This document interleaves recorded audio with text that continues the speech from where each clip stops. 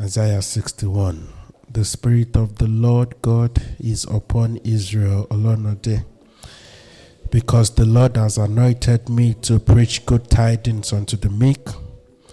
He has sent me to bind up the brokenhearted, to proclaim liberty to the captives, and the opening of the prison to them that are bound, to proclaim the acceptable year of the Lord, and the day of the vengeance of our God, to comfort all that mourn, to appoint unto them that mourn in Zion, to give unto them beauty for ashes, the oil of joy for mourning, the garment of praise for the spirit of heaviness, that might be called the tree of righteousness, the planting of the Lord, that he might be glorified.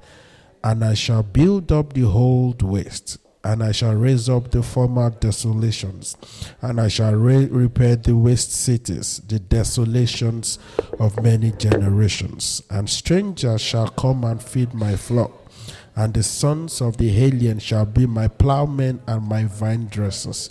But I shall be named the priest of the Lord. Men shall call me the minister of our God. Yea, I shall heed the riches of the Gentiles, and in host ourselves. Hallelujah. Just lift up your voice to the Lord Jesus and appreciate him because he has anointed you. Appreciate him because he has called you. Appreciate him because he has sent you. You didn't just turn up here by mistake. You didn't just turn up here. You didn't manifest at this time in history by error. You are here because God designed that you will be here at this point, and because God designed that there is something that you will do for him. So just thank him because you are anointed. Thank him because your head cannot lack oil. Thank him because you will not fail to fulfill purpose. Father, we thank you. Thank you for the anointing upon our lives. Thank you because we are anointed. In Jesus' name we pray. Amen. Have your seat. The Lord bless you. You're welcome to church once again. It's nice to see your faces again. It's always nice to see everybody's faces. One whole week. We see once a week. Zoom doesn't count because most people don't even show their faces. So Zoom doesn't count. Hallelujah. So today we are going to be dealing with a topic called Now Faith Is. It's interesting because I was listening to Dad in the morning and that was his topic. So I'm like, who stole whose sermon note now? Hallelujah. Hallelujah. Hallelujah. Hebrews chapter 4 verse 12.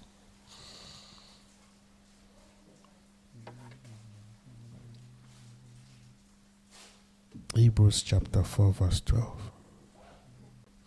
Says, for the word of God is quick and powerful, sharper than any two-edged sword, piercing even to the dividing asunder of soul and spirit, and of the joints and marrow, and is a discerner of the thoughts and the intents of the heart. Says the word of the Lord is quick and powerful. And there's a principle in scriptures. If you jump quickly to Genesis chapter 1 verse 21.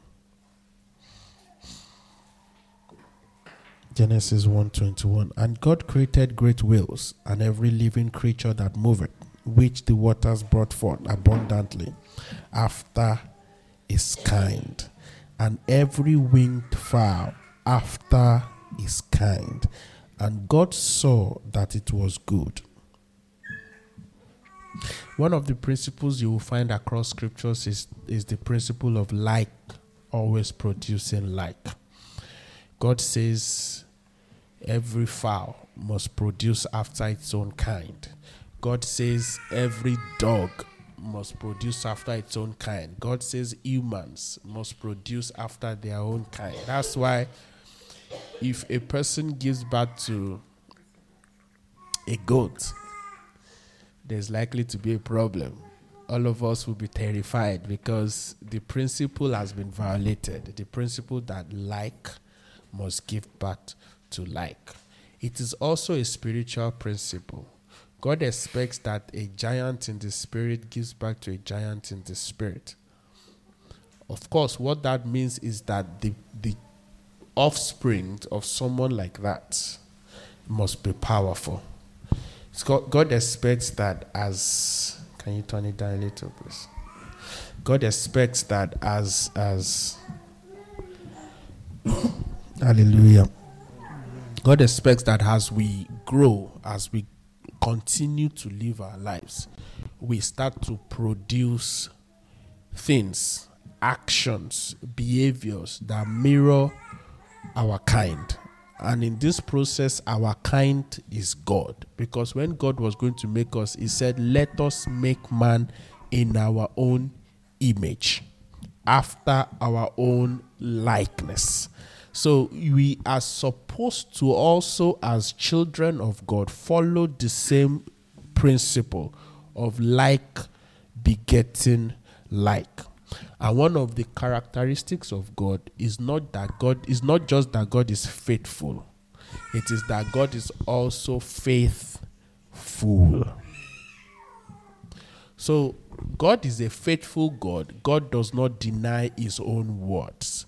But on the other hand, God is also a God that is full of faith. One of the reasons you know why God cannot be proud? One of the characteristics of pride is that usually people boast that they are bigger than what they are. You understand? Many times, when have you seen people that you consider to be very proud? One of the things you say about them is that they are doing like they are bigger than what they are. So, in that sense, one of the reasons God cannot be proud is that there's nothing that God can boast of that God cannot do. So it is impossible for God to boast beyond his own ability. It is literally impossible because God is all powerful. There is no power outside God. So if God says a thing to the max, God can back up whatever God says. So in that sense, God, when you now say, why is it now that God has faith? God has faith in his own ability to bring to pass everything he says. So it doesn't matter that thing looks ridiculous. The most important thing is that you are looking for God to say something about that situation. Many times when we pray, the way our prayer is supposed to stop at the point where God comments about what you are praying for. Many times people's prayers only stop when they see what they are praying for.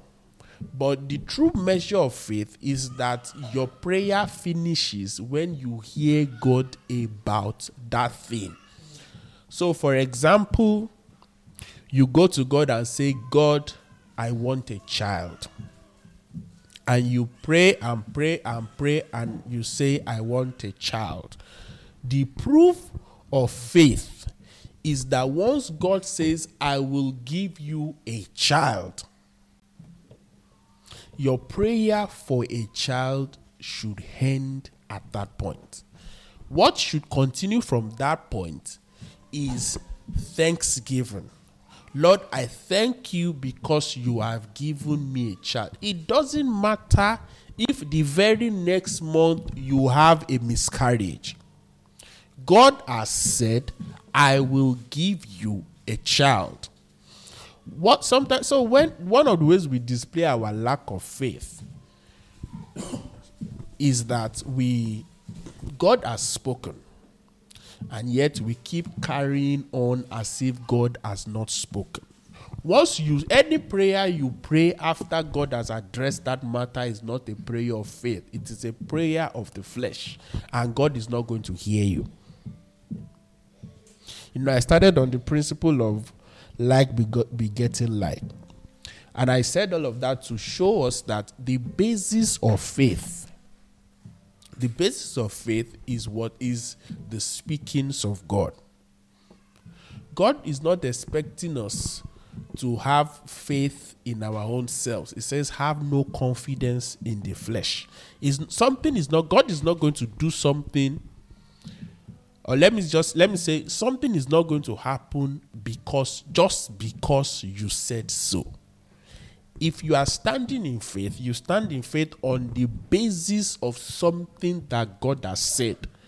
Whether it is that God said it to you directly, maybe God speaks to you through your heart, speaks to you in a vision or dream or whatever. God says that. Or you are standing on something God has already written.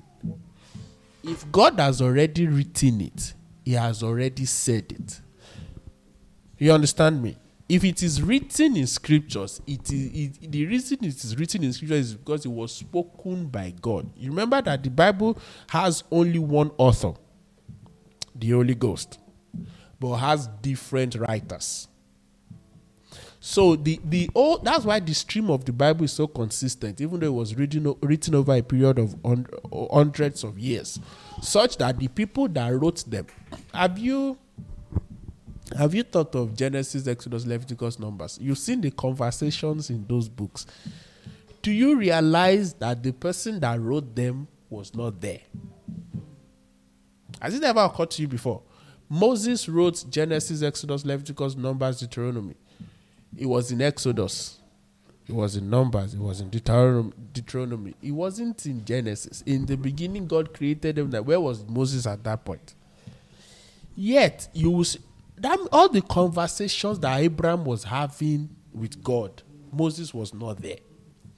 All the conversations of Isaac, all the conversations of Jacob, all the conversations of Joseph, Moses was not there.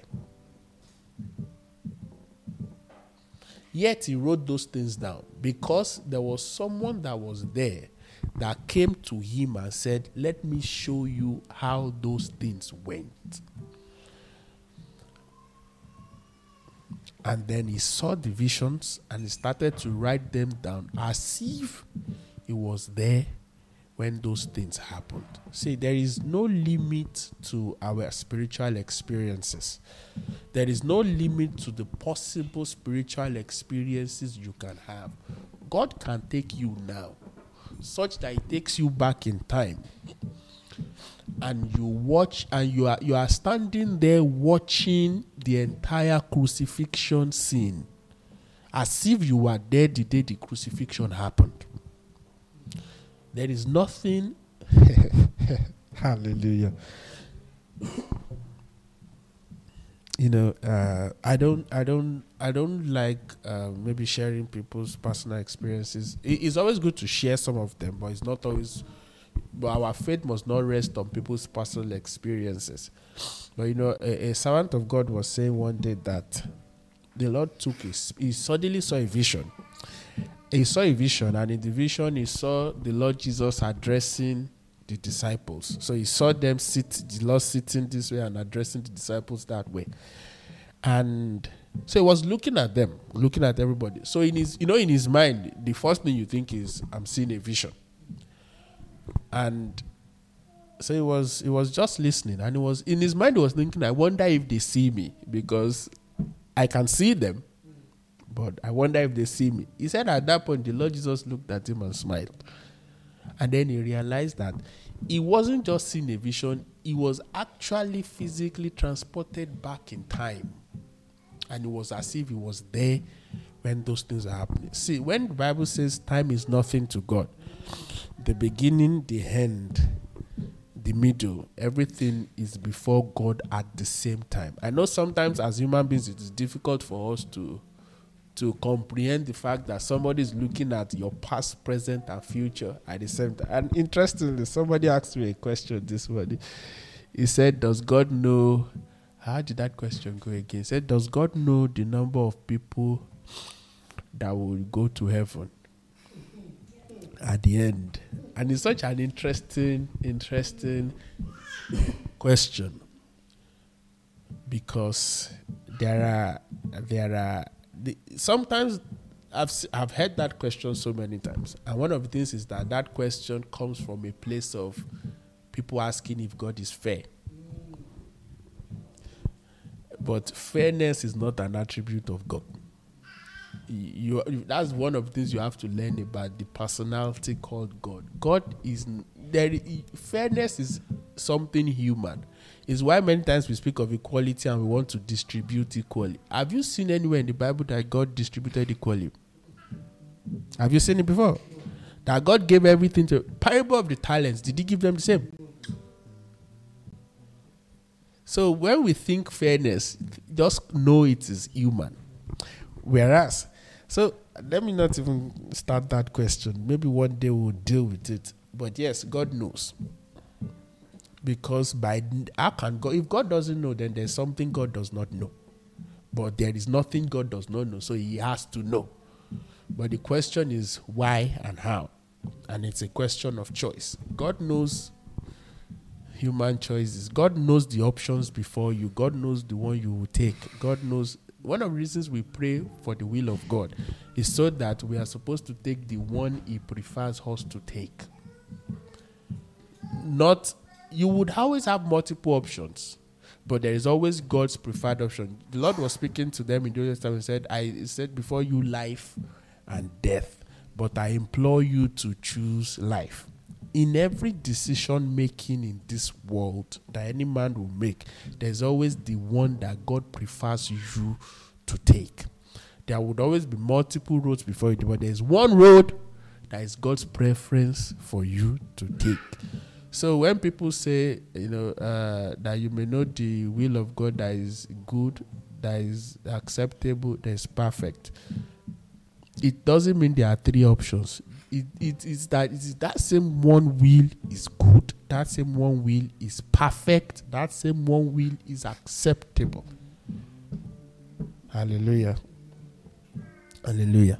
But I said all of that to say the word of God is the basis for faith.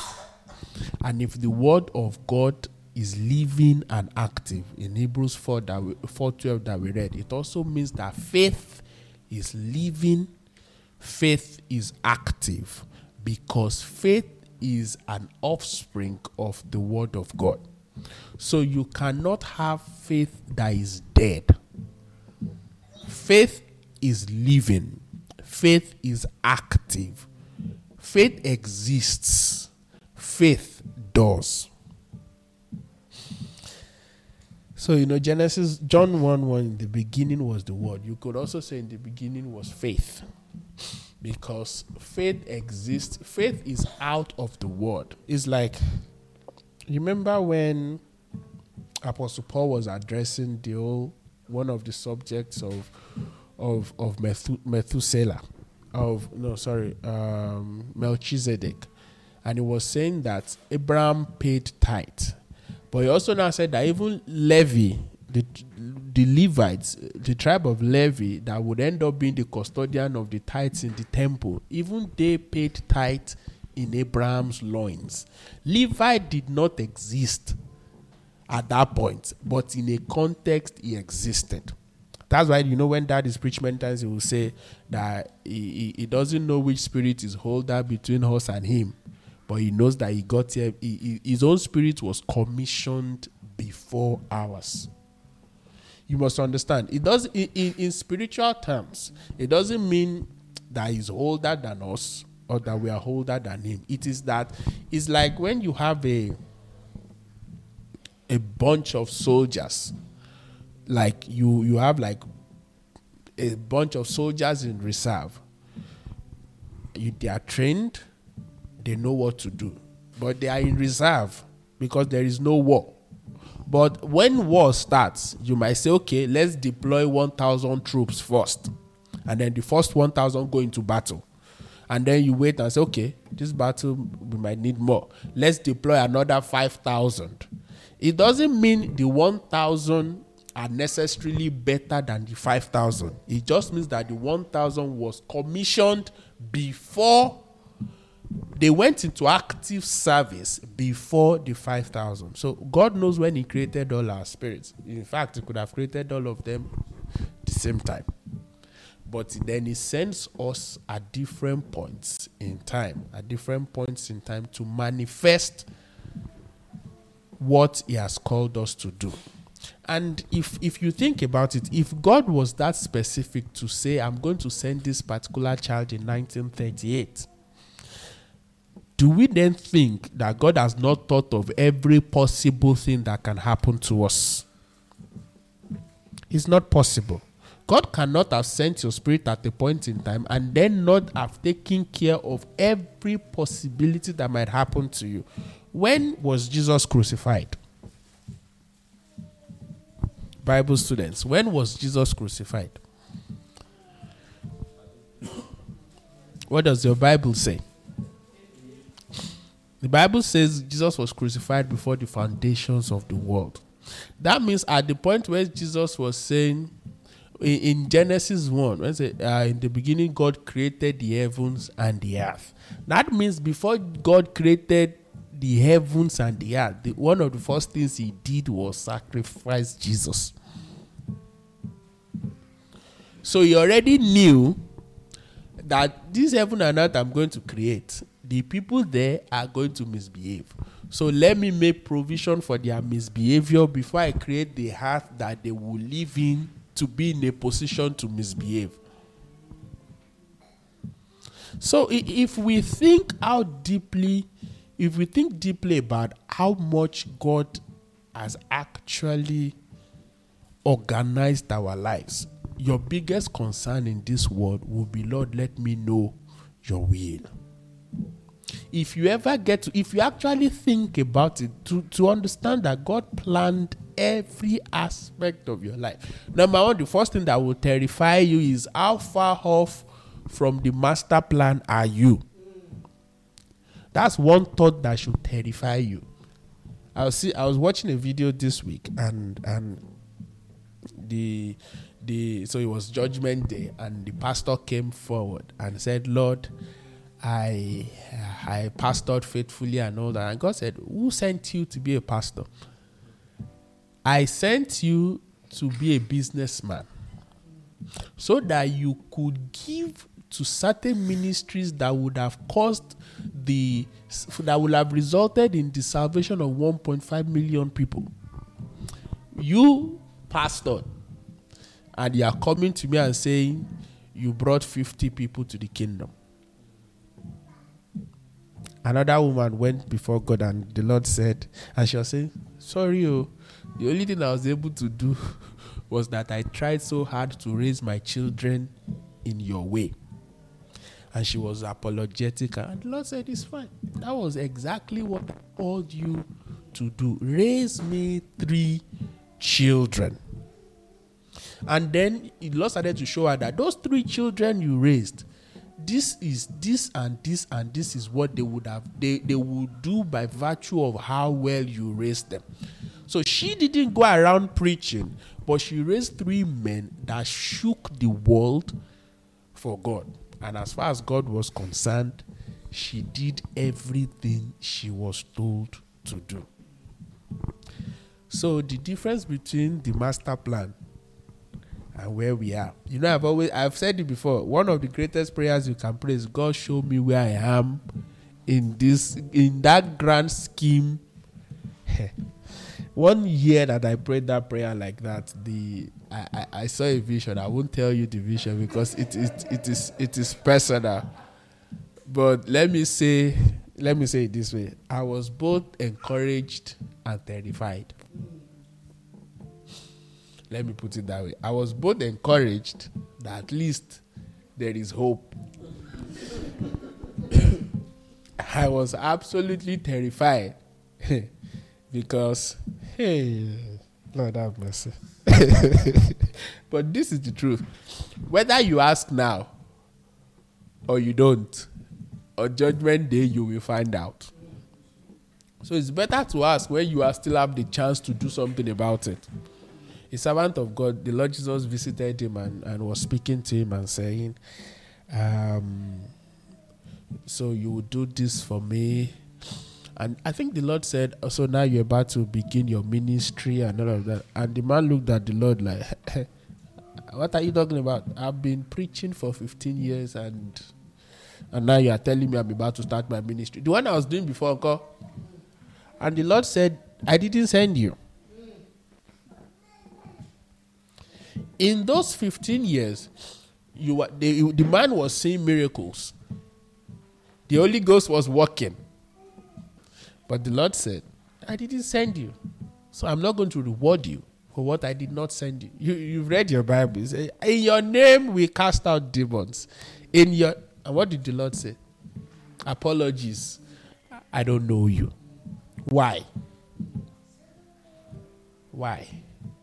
So we must seek to be in God's perfect will. And one of the ways of God's perfect will is that we must live the life of faith. The life of faith acknowledges that it's okay that you might not know everything.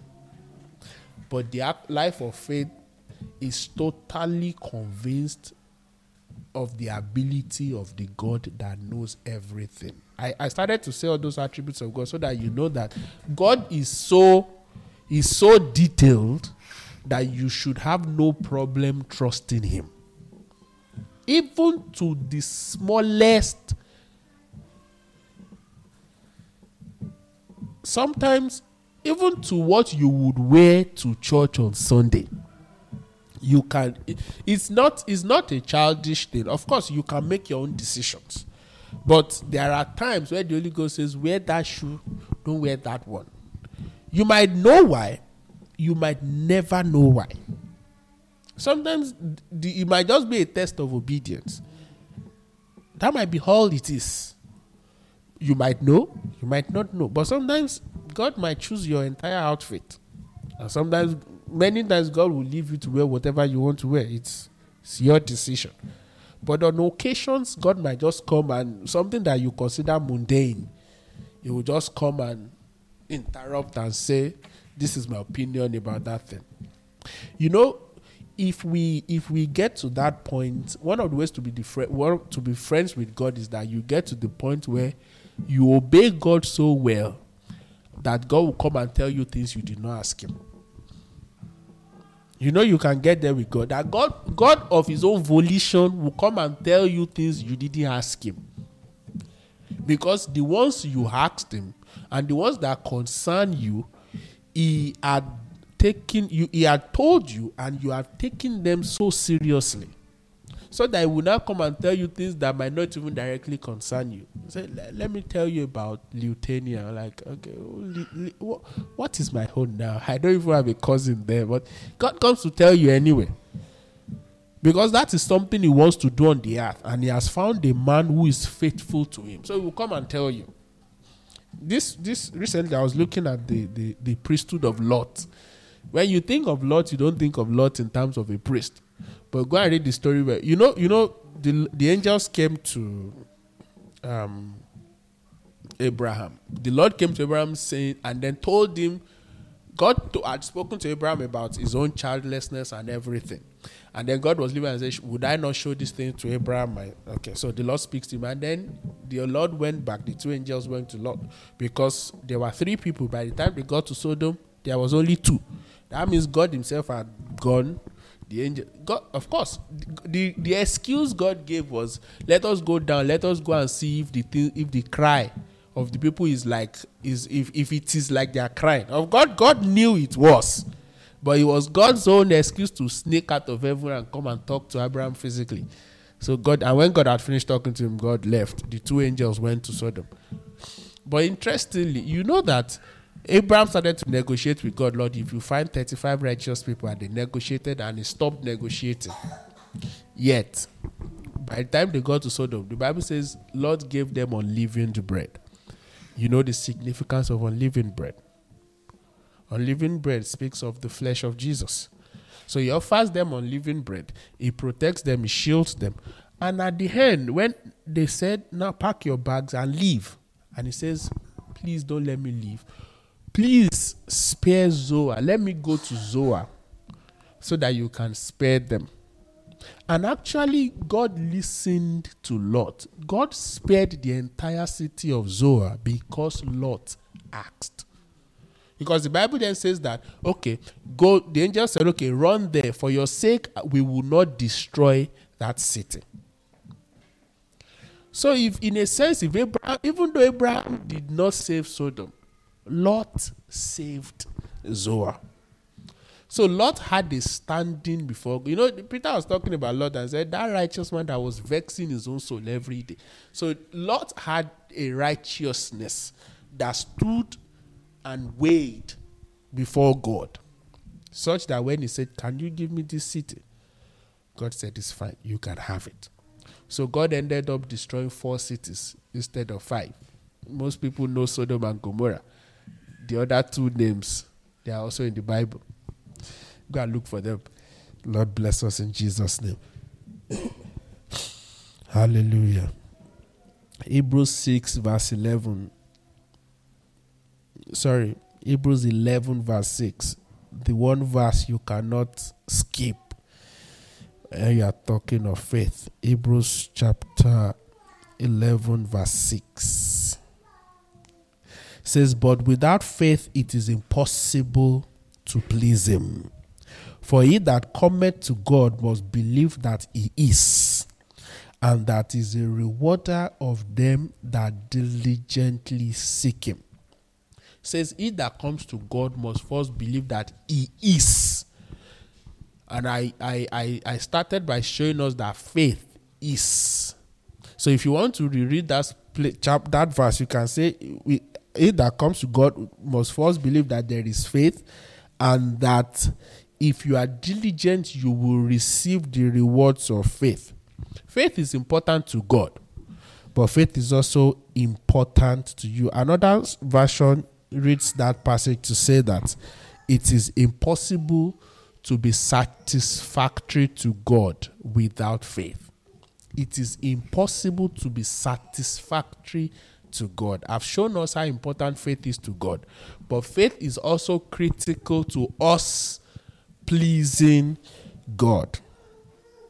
Another critical passage, Mark 11 verse 22. Mark 11, 22. Let me read from verse 20. And in the morning, as they passed by, they saw the fig tree dried up from the roots. And Peter, calling to remembrance, said unto him, Master, behold, the fig tree which thou caused is withered away. Verse 22. And Jesus answering said unto him, have faith in God. That's not the original translation of that passage is have the God kind of faith. Now the question is, what is the God kind of faith? Let me start by saying there are 2 sides to it. There is faith in God. There is faith of God. There is faith in God. There is faith of God. Faith in God is what most people talk about. Faith in God it basically refers to the things that you believe about God. So when you say, "Oh, faith in God," is usually it usually refers to things that you have concluded by virtue of what you have learnt of God or what you have heard of God. For example, how many of us know that God is a healer? How do you know that God is a healer? Because you've heard it, you've read it, there are so many instances that you've heard of or read of, or even maybe your own personal life.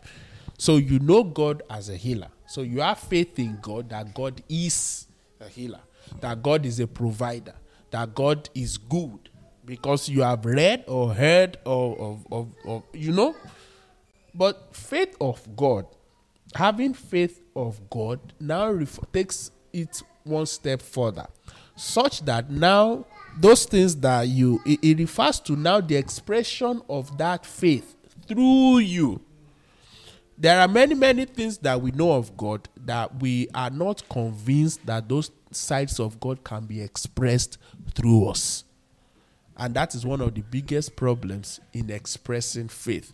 So you must not only have faith in God because of what you know of God, you must also have the faith of God, such that the way your faith goes towards God, God's own kind of faith can also come towards him to you, through you, to situations and circumstances.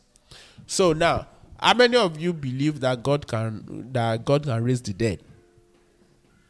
How many people believe God can raise the dead? How many people believe that if you lay your hands on a dead person today, that person will wake up?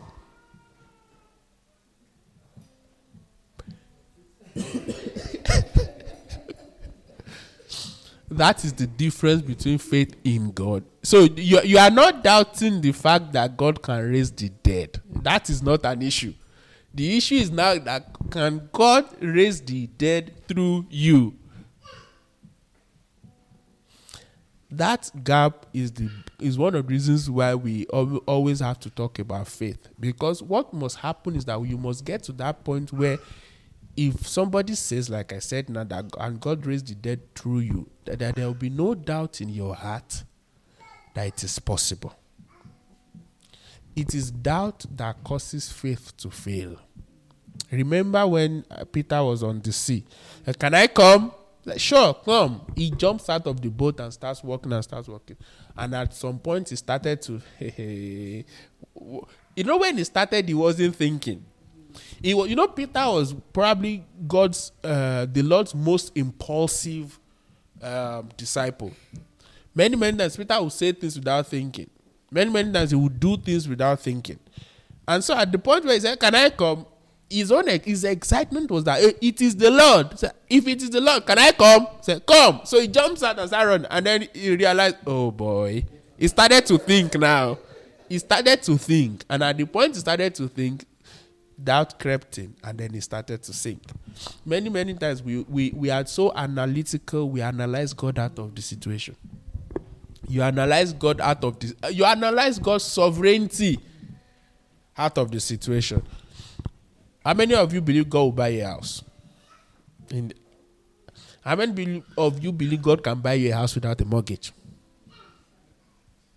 How many of you are actually praying it every day that, Lord, I received that house without a mortgage?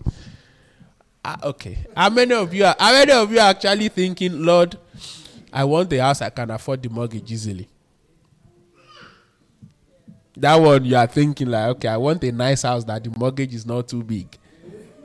That one is easier, eh? Hallelujah. Hallelujah. Hallelujah.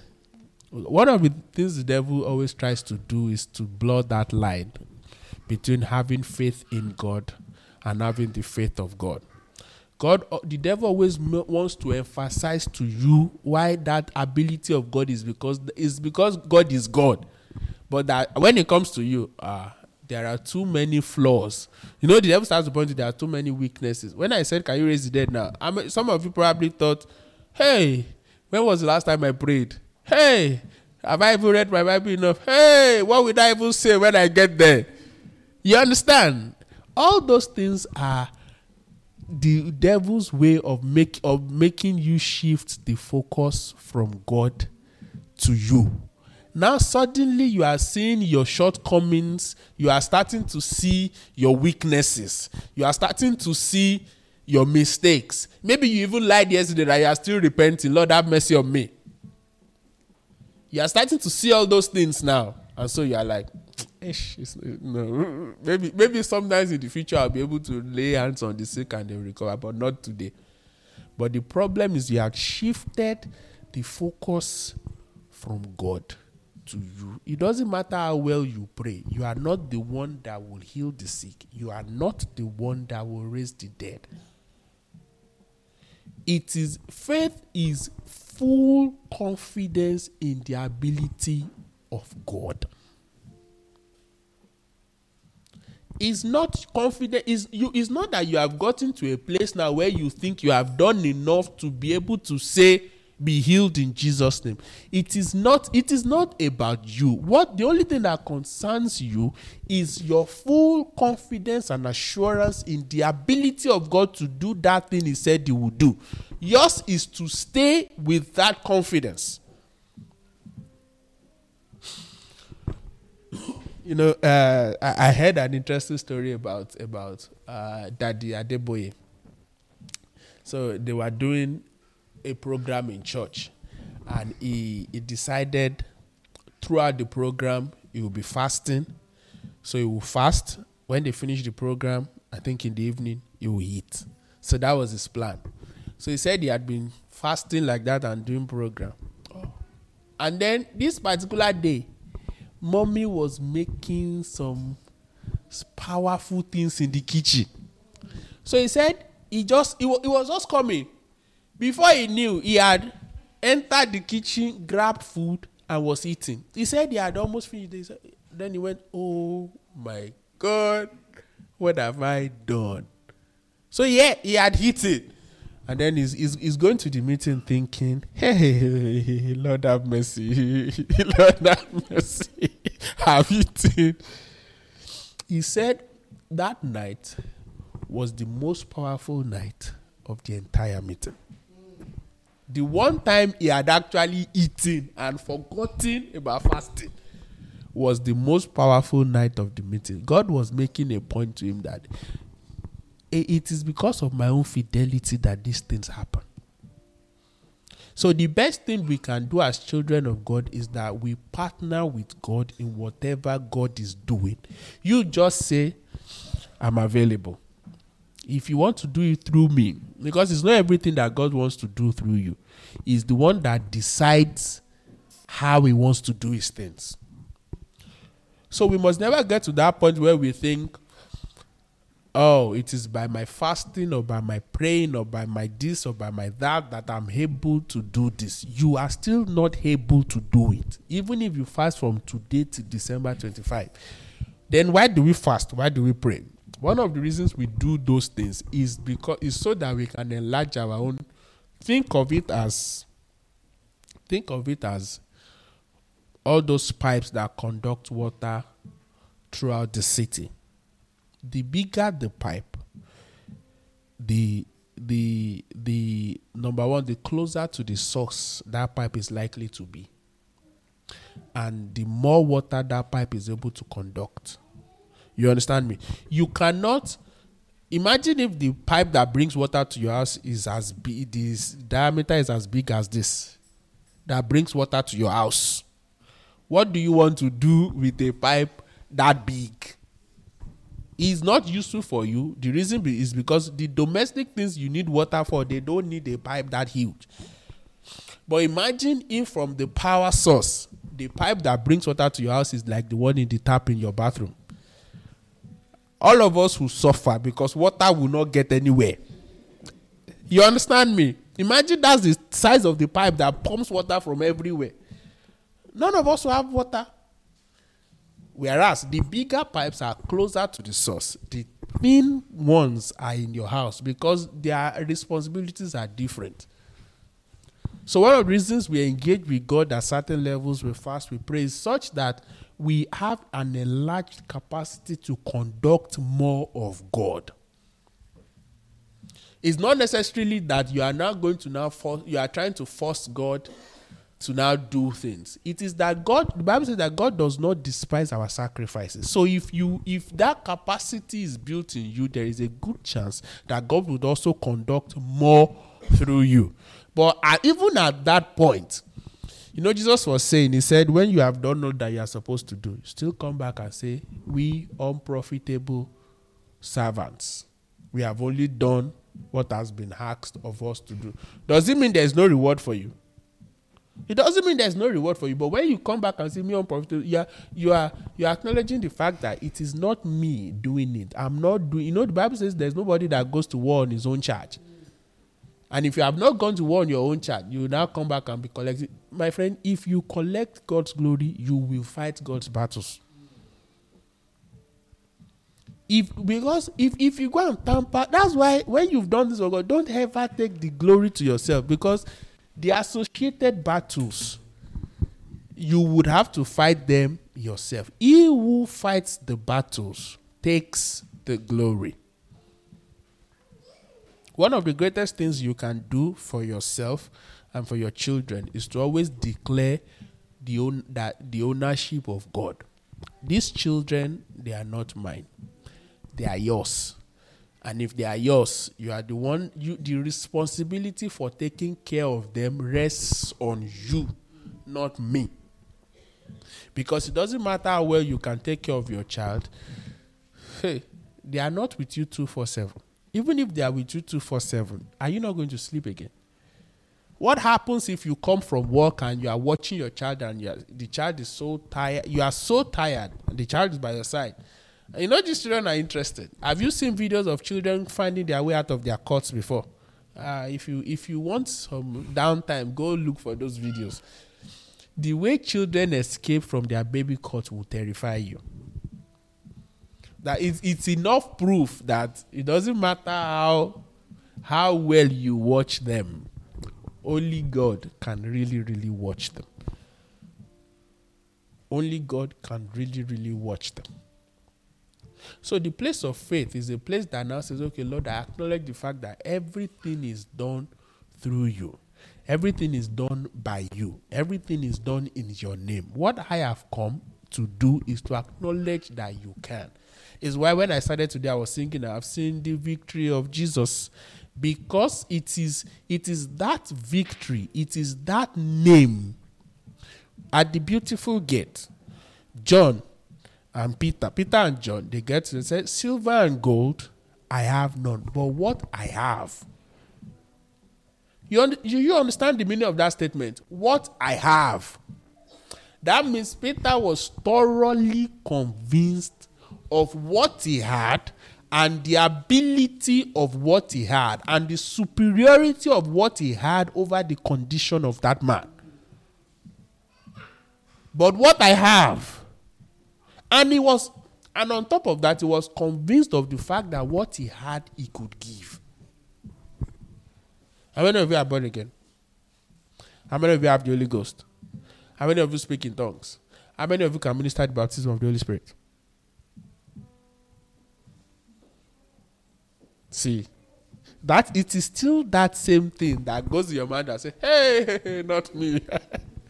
Why not you? If not you, who?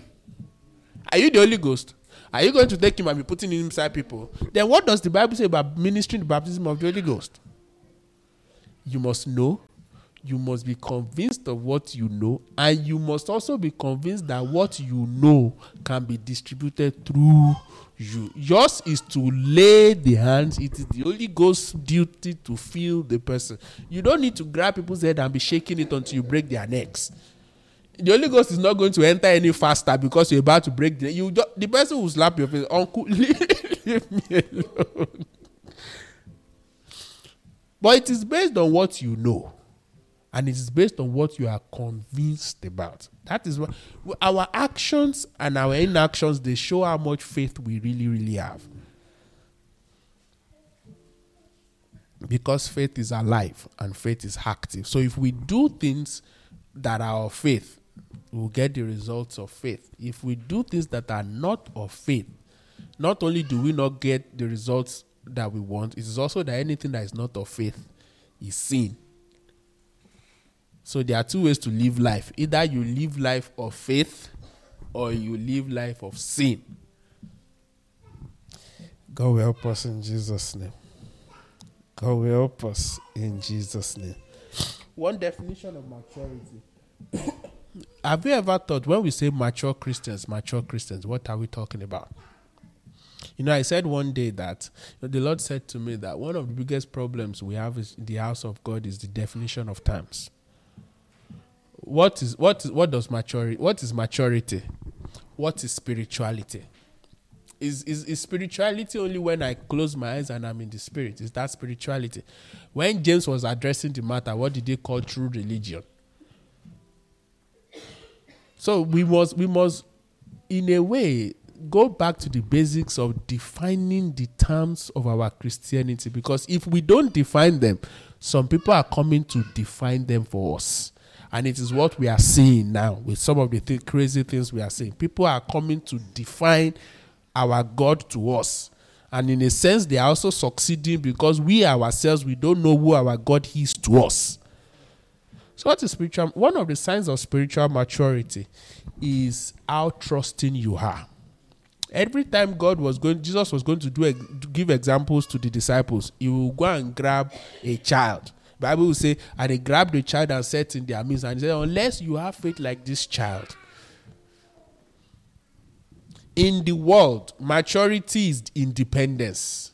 But in God, maturity is total dependence. So the more released you are to God, the more mature you are in the eyes of God. The more of God the more you can trust God, the more of yourself you release to trust. God says jump. You are not saying why. A mature human being, if somebody says jump, the first question you ask is why. But in terms of spiritual things, when God says jump, the first question you should ask is how high. That's the difference between maturity in the spirit and maturity physically. Physically, you say why. As old as I am, I should be jumping. Whereas in the Holy Spirit, it is how high. Such that when God says take a leap of faith, take a leap of faith, you are not asking God that God, you can see my condition. You can see the state of my bank account. Why are we even having this conversation when you know all things and you can see all things? Why is this a conversation? You know how much is left when Affinity Water takes their bill and the landlord collects his rent. You can see. And God says, take that seed and go and sow. One of the reasons, the way Abraham became who he became to God in the sacrificing of Isaac. The Bible then tells us that in Hebrews 11, he said, the Bible says that he reckoned that God was able to raise him from the dead. So killing Isaac was not an issue. You don't understand? Abraham's faith was not that maybe God will somehow find a way so that the boy will not die. That was not the faith of Abraham. The faith of Abraham was that, okay, this boy is dead. But what I know is that because this is also the boy that you said will be the father of many nations. And this is what you point. In fact, you made me send Ishmael away because of this boy. So it's okay. You want us to kill him? No problem. We'll kill him. When we kill him, you will raise him. So Abraham was not expecting to leave the mountain without a living child. You understand me? He wasn't expecting that when they are descending from that mountain, it will be only him alone. It was that boy would have died, that boy would have woken up again, and both of us will come back home.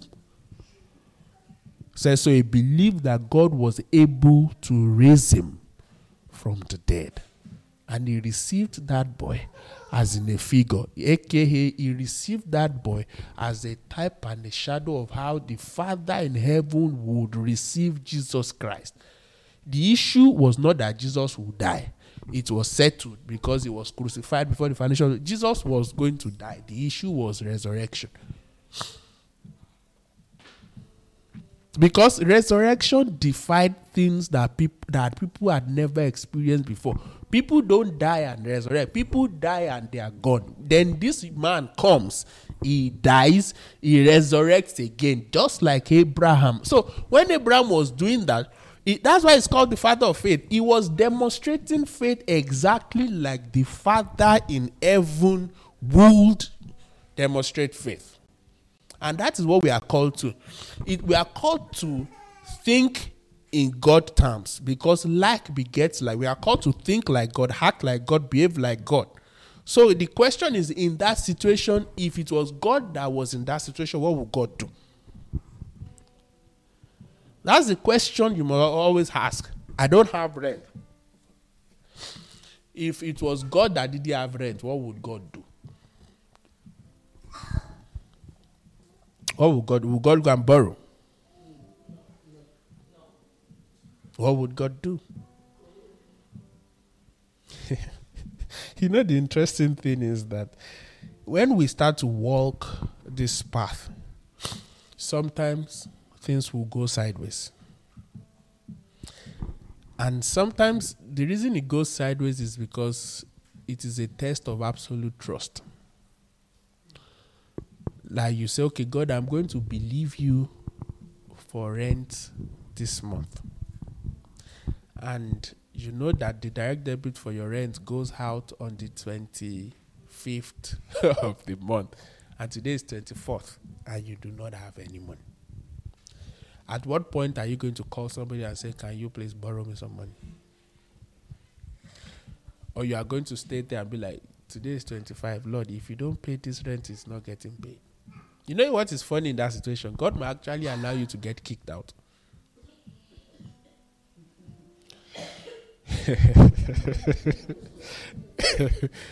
You don't understand. God might actually watch you get kicked out. But after you have gotten to a point, you know, when Abraham was sacrificing Isaac, the Bible says the boy laid down. Abraham was at the point where he held the knife and he was about to. When God said, hold up! The man had passed the point of no return in his own heart. So the boy was as good as dead. Faith is of the heart.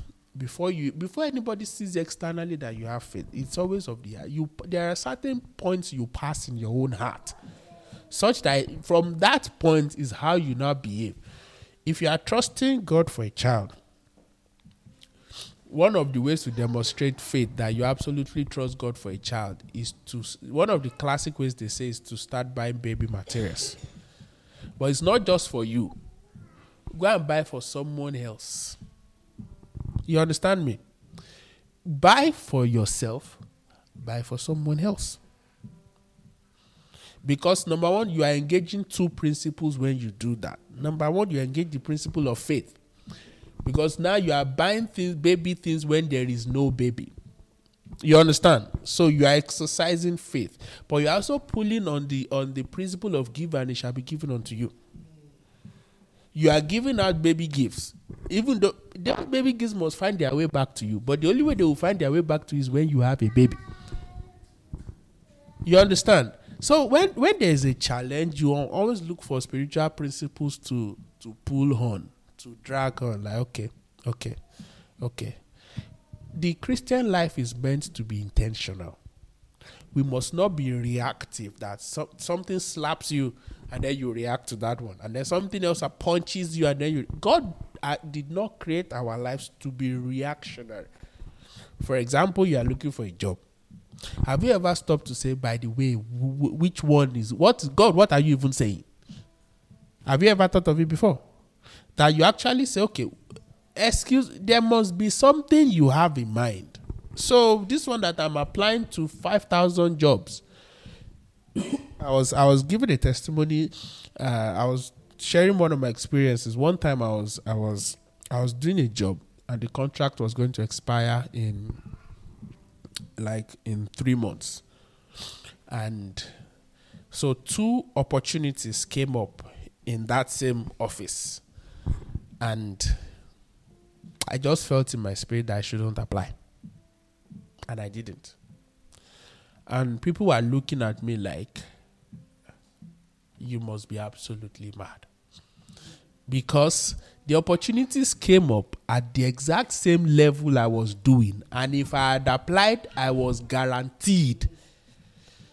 So it was after the application had closed, the manager came to me and said, you didn't apply.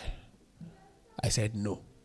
He looked at me like, what's wrong with this child? But even at that point, it was too late because it had closed. So I didn't. Because I just knew somewhere in my heart that I didn't need to, that I shouldn't. And I didn't. And then Now I'm looking at the fact that in 3 months' time, I'm going to be out of a job, literally. And then some weeks after, an opportunity turns up, which was at a higher level than I was. And I went to apply. And by the time I applied, by the time we got around to interview, my current contract was about 4 weeks left. So at that point, it was either you got that job or you are done. And then I got the job. But it was later that I knew the backstory of what had happened.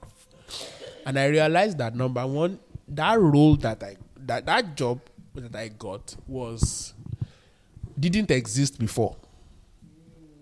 It didn't exist. There was nobody that did that job before I got there. Number one. Number two, when they were writing the job description, the hiring manager decided he didn't want to use a generic job description for the role. So the man sat down to rewrite the job description. Do you know that when he was writing that job description, he was writing my experiences? Because then when I was applying, every paragraph he wrote, I could pull something out and say, okay, I did this in 2017. I did this in 2018. This one you asked for. Such that I had applied. And then I just emailed the person and said, oh, by the way, let's add up. The application was closed. I just emailed and said, because normally they say you can come and have a conversation about what the duties. So I went and I was telling my experiences and the man was smiling. Because as it turned out, the job description was tailor-made for my work experience. But I didn't know that then. But if I had chosen one of the other roles that came up that time, I would have accepted it. It would have been permanent, but this one also is permanent. But I would have taken that. I would not have been able to apply for this one. But it just welled up in me like, no. And I was willing to be jobless than take the easy way out. How many times have we missed higher things because we settled for what was right in front of us? The easiest thing is always to settle. The way of faith is not easy. And I was telling you, Smith Wigglesworth, a friend of his, invited him and said, he's going to a funeral. Can you come with? So Smith Wigglesworth followed. And, they were having funerals, sipping tea and all that. And Smith Wigglesworth wandered away and went next to the coffin. The coffin was in the next room. So he went to the coffin and he opened the coffin and pulled the person. And put the person against the wall and said, wake up in Jesus' name. The person didn't wake up the first time. The person didn't wake up the second time. When you pull someone and say, wake up, and then you leave the person and the person falls. You went to somebody's house to go and be disrespecting their mommy. The mommy was in the coffin chilling. But faith is like that. Faith sometimes is insane. Have you ever wondered why Jesus waited 4 days to go and see Lazarus? One of the reasons is that the Jews believe that the cord between the spirit and the body is not broken until day 4. So if Jesus had gone day 1, they would have turned around and said, oh, the spirit was still around. So the Lord God, the Holy Spirit made Jesus wait until the point where it was clear to even the most unbelieving Jew that by now that man's spirit was gone. So according to their tradition, Lazarus' spirit was not in the neighborhood again. So at that point, Jesus could now go there to demonstrate that even after 4 days, even you unbelievers, it was so bad. Read your Bible, it was so bad. That thing so messed up with their theology that the Bible says they wanted to kill both Jesus and Lazarus. Because they could not argue somebody that was in the grave and already stinking. And according to their tradition, his spirit was gone. And then Jesus went there and said, come forth. And then the man, the number of miracles that had to happen for Lazarus to come out. What killed him had to be taken care of. his spirit, whether he had gone to heaven or hell, his spirit had to be called out from wherever it was.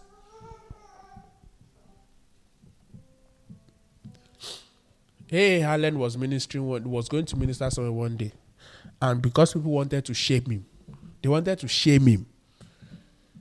went to go and borrow a dead body from the mortuary. They didn't go and borrow somebody that just died, though. They went to go and borrow. You know, when you go to mortuary, I say, can you borrow us one dead body here? And so they went to borrow the dead body and brought it, and they put it right in front of the altar, so you cannot miss it. And then the servant of God came. Some people had gone to run to that. Some people they brought a dead body sack. The man, when he was coming to the hall, the first place he went was to the dead body that they went to borrow. And he said, I am A.A. Allen. That was all he said. And the dead body rose up. The dead body that may have been in hell for 2 years. There is a power that is bigger than whatever is facing you. But that power requires absolute trust that even though he slays me, that's one of the areas where we actually miss it. The fact that we say we trust God until it comes to the point where we are supposed to prove that we trust God. How many of us here would deny Jesus? How many of us here would deny Jesus? But Peter said the same. Like that was pointing out recently, that you realize that the people that Peter denied Jesus to were immaterial people. Servant girl. In the grand scheme of the people Peter lied to were unnecessary. What was the slave girl going to do to him? But he had boasted of his confidence, like if everybody denies you, the Bible says, and all of them said the same thing. We would never deny, we would never deny, we would never deny. Until the day came. The day will always come where you have to prove that you have faith in God. Even if it means that thing, let it scatter if it will. But you know what usually happens? After it has scattered, one of the things the Lord said to me, that sometimes He allows things to get as bad as they are, as they can get, so that it will be clear that Satan has done the worst that he can do. And when it is clear that Satan has exhausted all the evil that he can do, then God steps in and totally shows his superiority over the works of Satan. Such that they come up to you and say, well, according to this test results, you have 4 days left.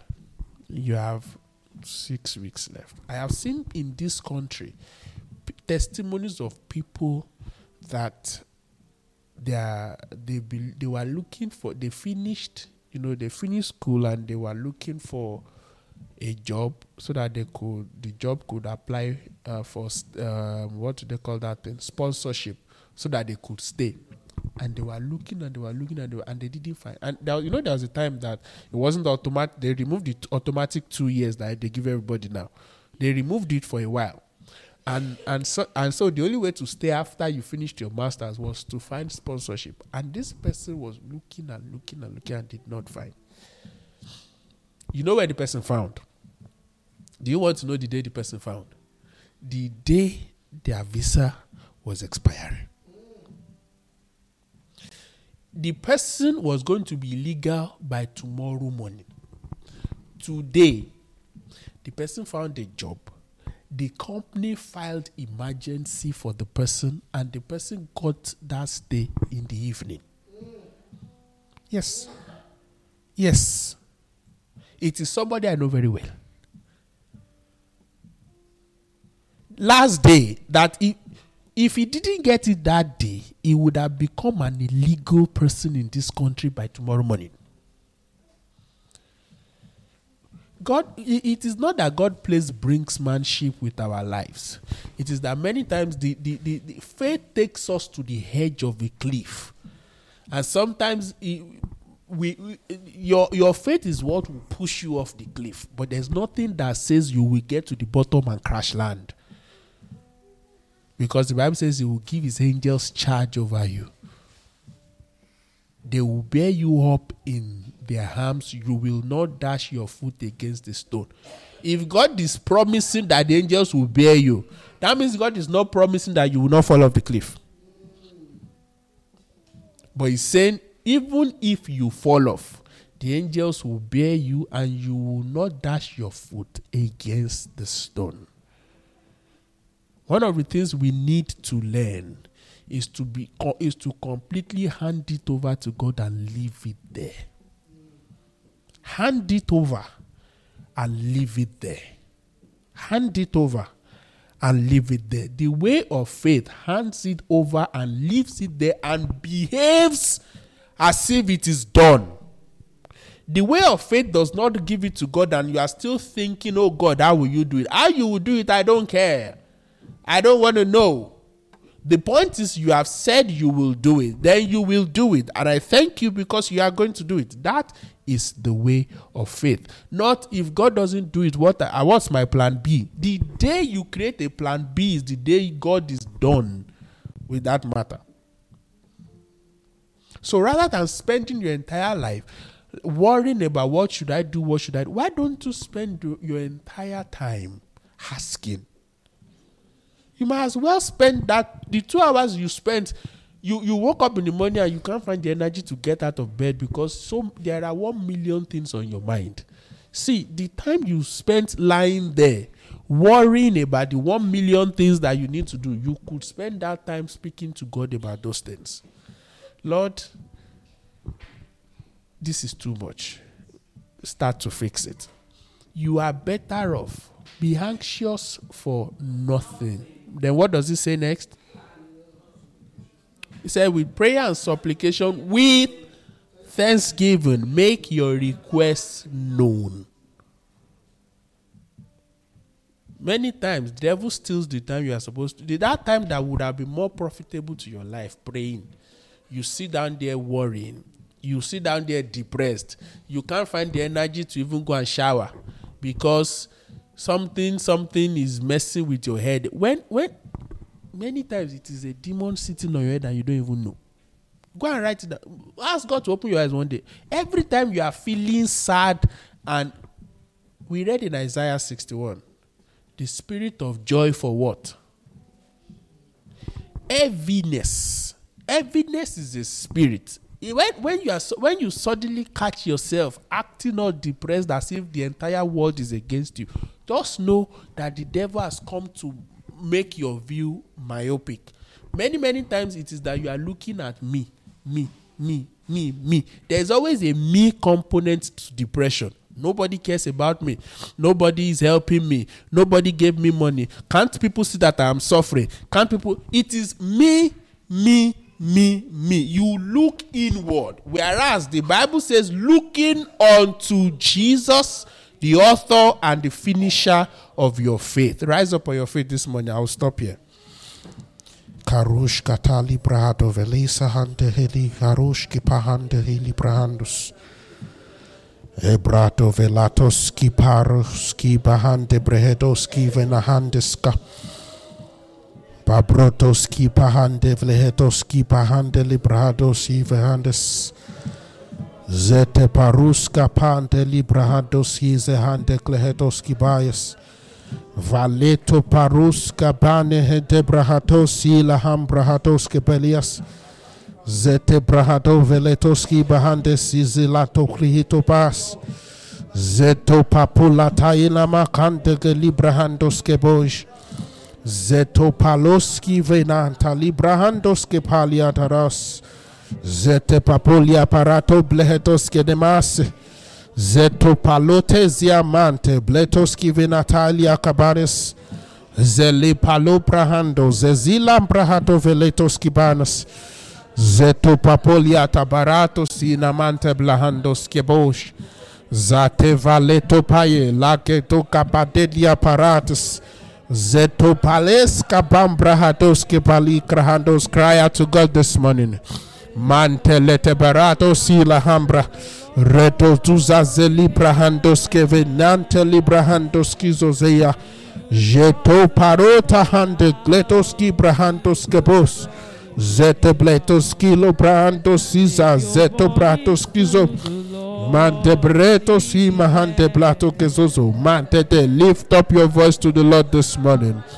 Zande brando doseze lande de lete de diamas. Zete brato toliamba retoski babalia tabaraske. Mai bombelia manta librando si lambranto veletos kabai. Jeto babolia melantelia baras. Jeto babolia mambeletos keve yandelete breto kedia. Retotia basede.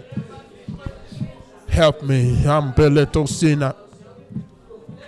Hembreto keveneto Caesar. Help my unbelief. Help my unbelief. Help my unbelief. Help my unbelief. Help my unbelief. Help my unbelief. Help my unbelief. Help my unbelief. Barota zeze ketoma. Many times I say I trust you, but I don't really trust you. Help my unbelief. Help my unbelief. Help my unbelief. Help my unbelief. Veloske paria tabaris. Mambretoski la baratosi akadoski namase. Mambretoski la kaira bato bletoske ba. Menkevedeke dia mahasketeli. Jato pakota libra. Legreto kabote liabratoske bo. Jetem bekete keliama. Rando doske te pleheto kavanaske. Jate papoliam bahande. Lebreto kaboske peliana. Jato babeli, reto babeli, rande teke lekete gaboske te paras. Help my unbelief. Parosia paratoklatoskepo. Help my faith. Help my faith. Help my faith. Help my faith. Help my faith. Help my faith. Help my faith. Help my faith. Help my faith. Escapale que toca bote. Jete papalato que pereto kaba. Jeto palos que pera. Reto kamba kata libra hatos que pay. Help my faith. Help my faith. Help my faith. Help my faith. Manteke yandete langete ketea.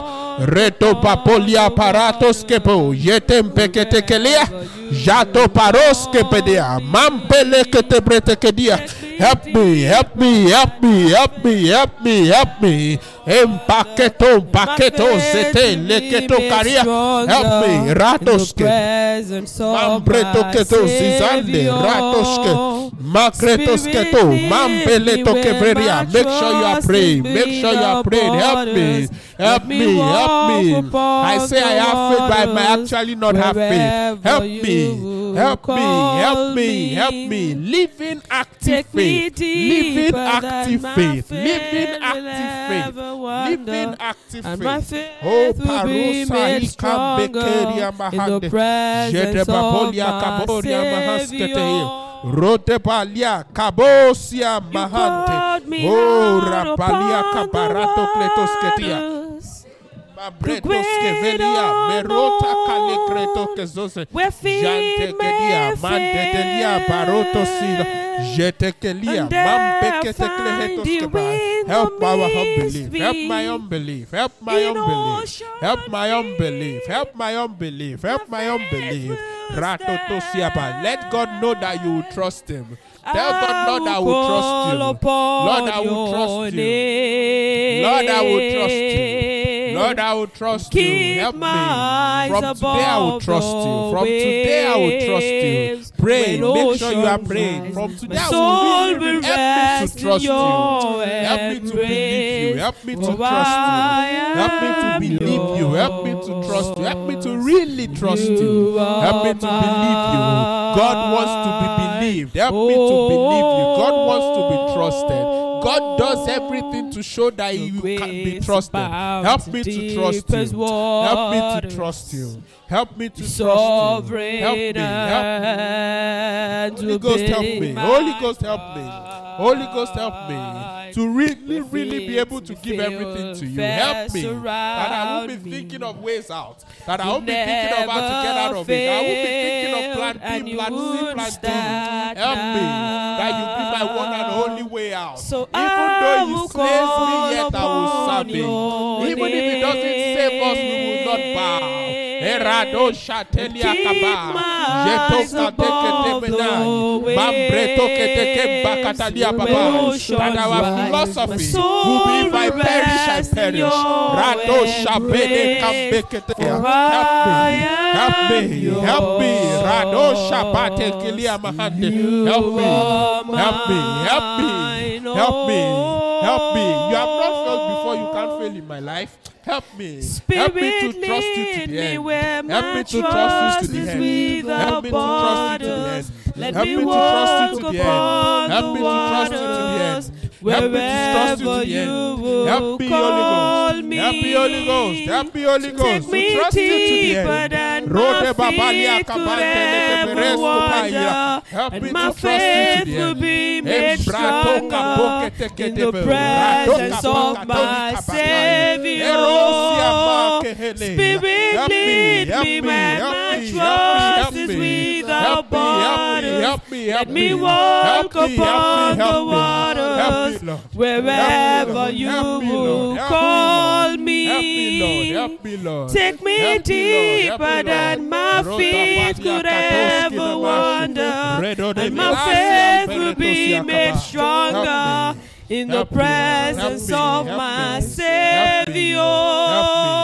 Spirit, lead me when my trust is without borders. Let me walk upon the waters wherever you will call me. Take me deeper than my feet could ever wander, and my faith will be made stronger in the presence of my Savior.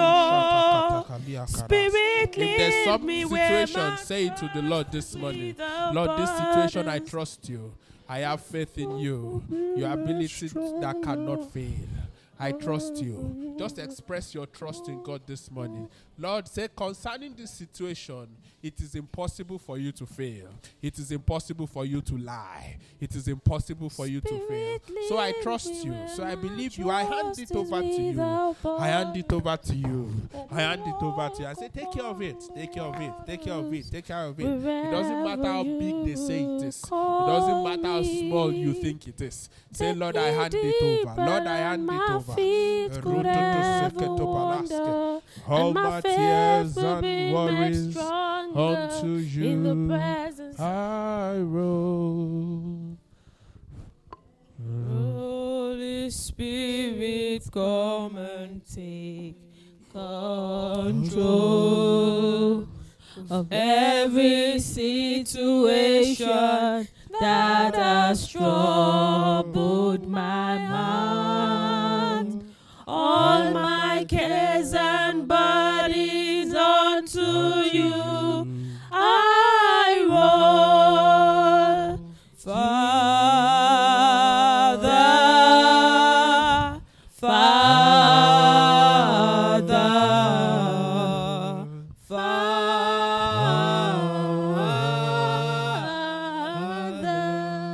Say, Holy Spirit, Spirit of the Lord,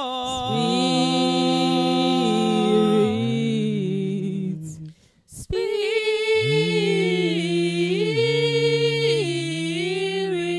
Let's take a minute to speak to the Lord this morning. You are taking communion this morning. Speak to him this morning. Jesus. Ask him for strength. Ask him for strength. You cannot have the faith of God without the strength of God. You cannot have faith without conviction of the Holy Ghost. Ask him to help you. This communion this morning is for strength. This communion this morning is for strength. Renewal of strength, of grace, multiplication, of a next level, of the next level. In the name of Jesus. Ruda shita palatoski aparatus. Jekopakoti ambeli radoski na mankatokeli aparas. Zedeboria toglatoski verias. Radodosi palato manketo kapoti aparas. Zeto kadombreto kevo mantekleto kaboros kapateli aparas. Oh, we give you praise. One more time. Holy Spirit, Holy Spirit,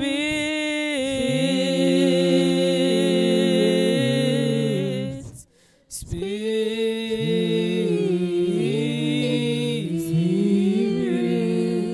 Holy Spirit,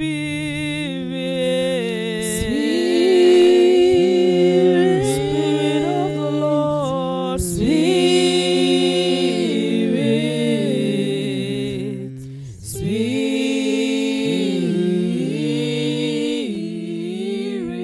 Father, we thank you for this morning. Thank you for your word. Thank you for the outpouring of your spirit. Lord, we've come to take communion, the bread and the wine, symbols of the flesh and the blood of the Lord Jesus. That as I declare the words of your servant over us this morning, this afternoon, that we'll see the evidence. In the name of Jesus. Therefore, I declare by the word of the Lord through his servant, our Father in the house, that April will be for favor. We have surplus. We have months of discovery. There are things that we should have heard and known that we didn't hear and we didn't know, we'll find out in this month. We receive the gifts of men. We'll meet the right people.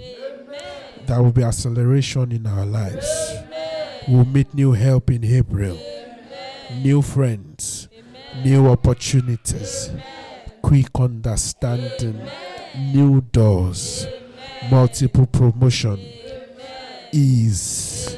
Authority. Wisdom. Understanding. End of strife and problems. In the name of Jesus. Signs and wonders. The anointing to transcend and the anointing to overcome. The anointing to excel. Just receive it for yourself in the name of Jesus. I receive it, Father. I receive it, Father. I receive it, Father. I receive it, Father. I receive it, Father. I receive it, Father. In Jesus' name we have prayed. You can take your bread and your wine.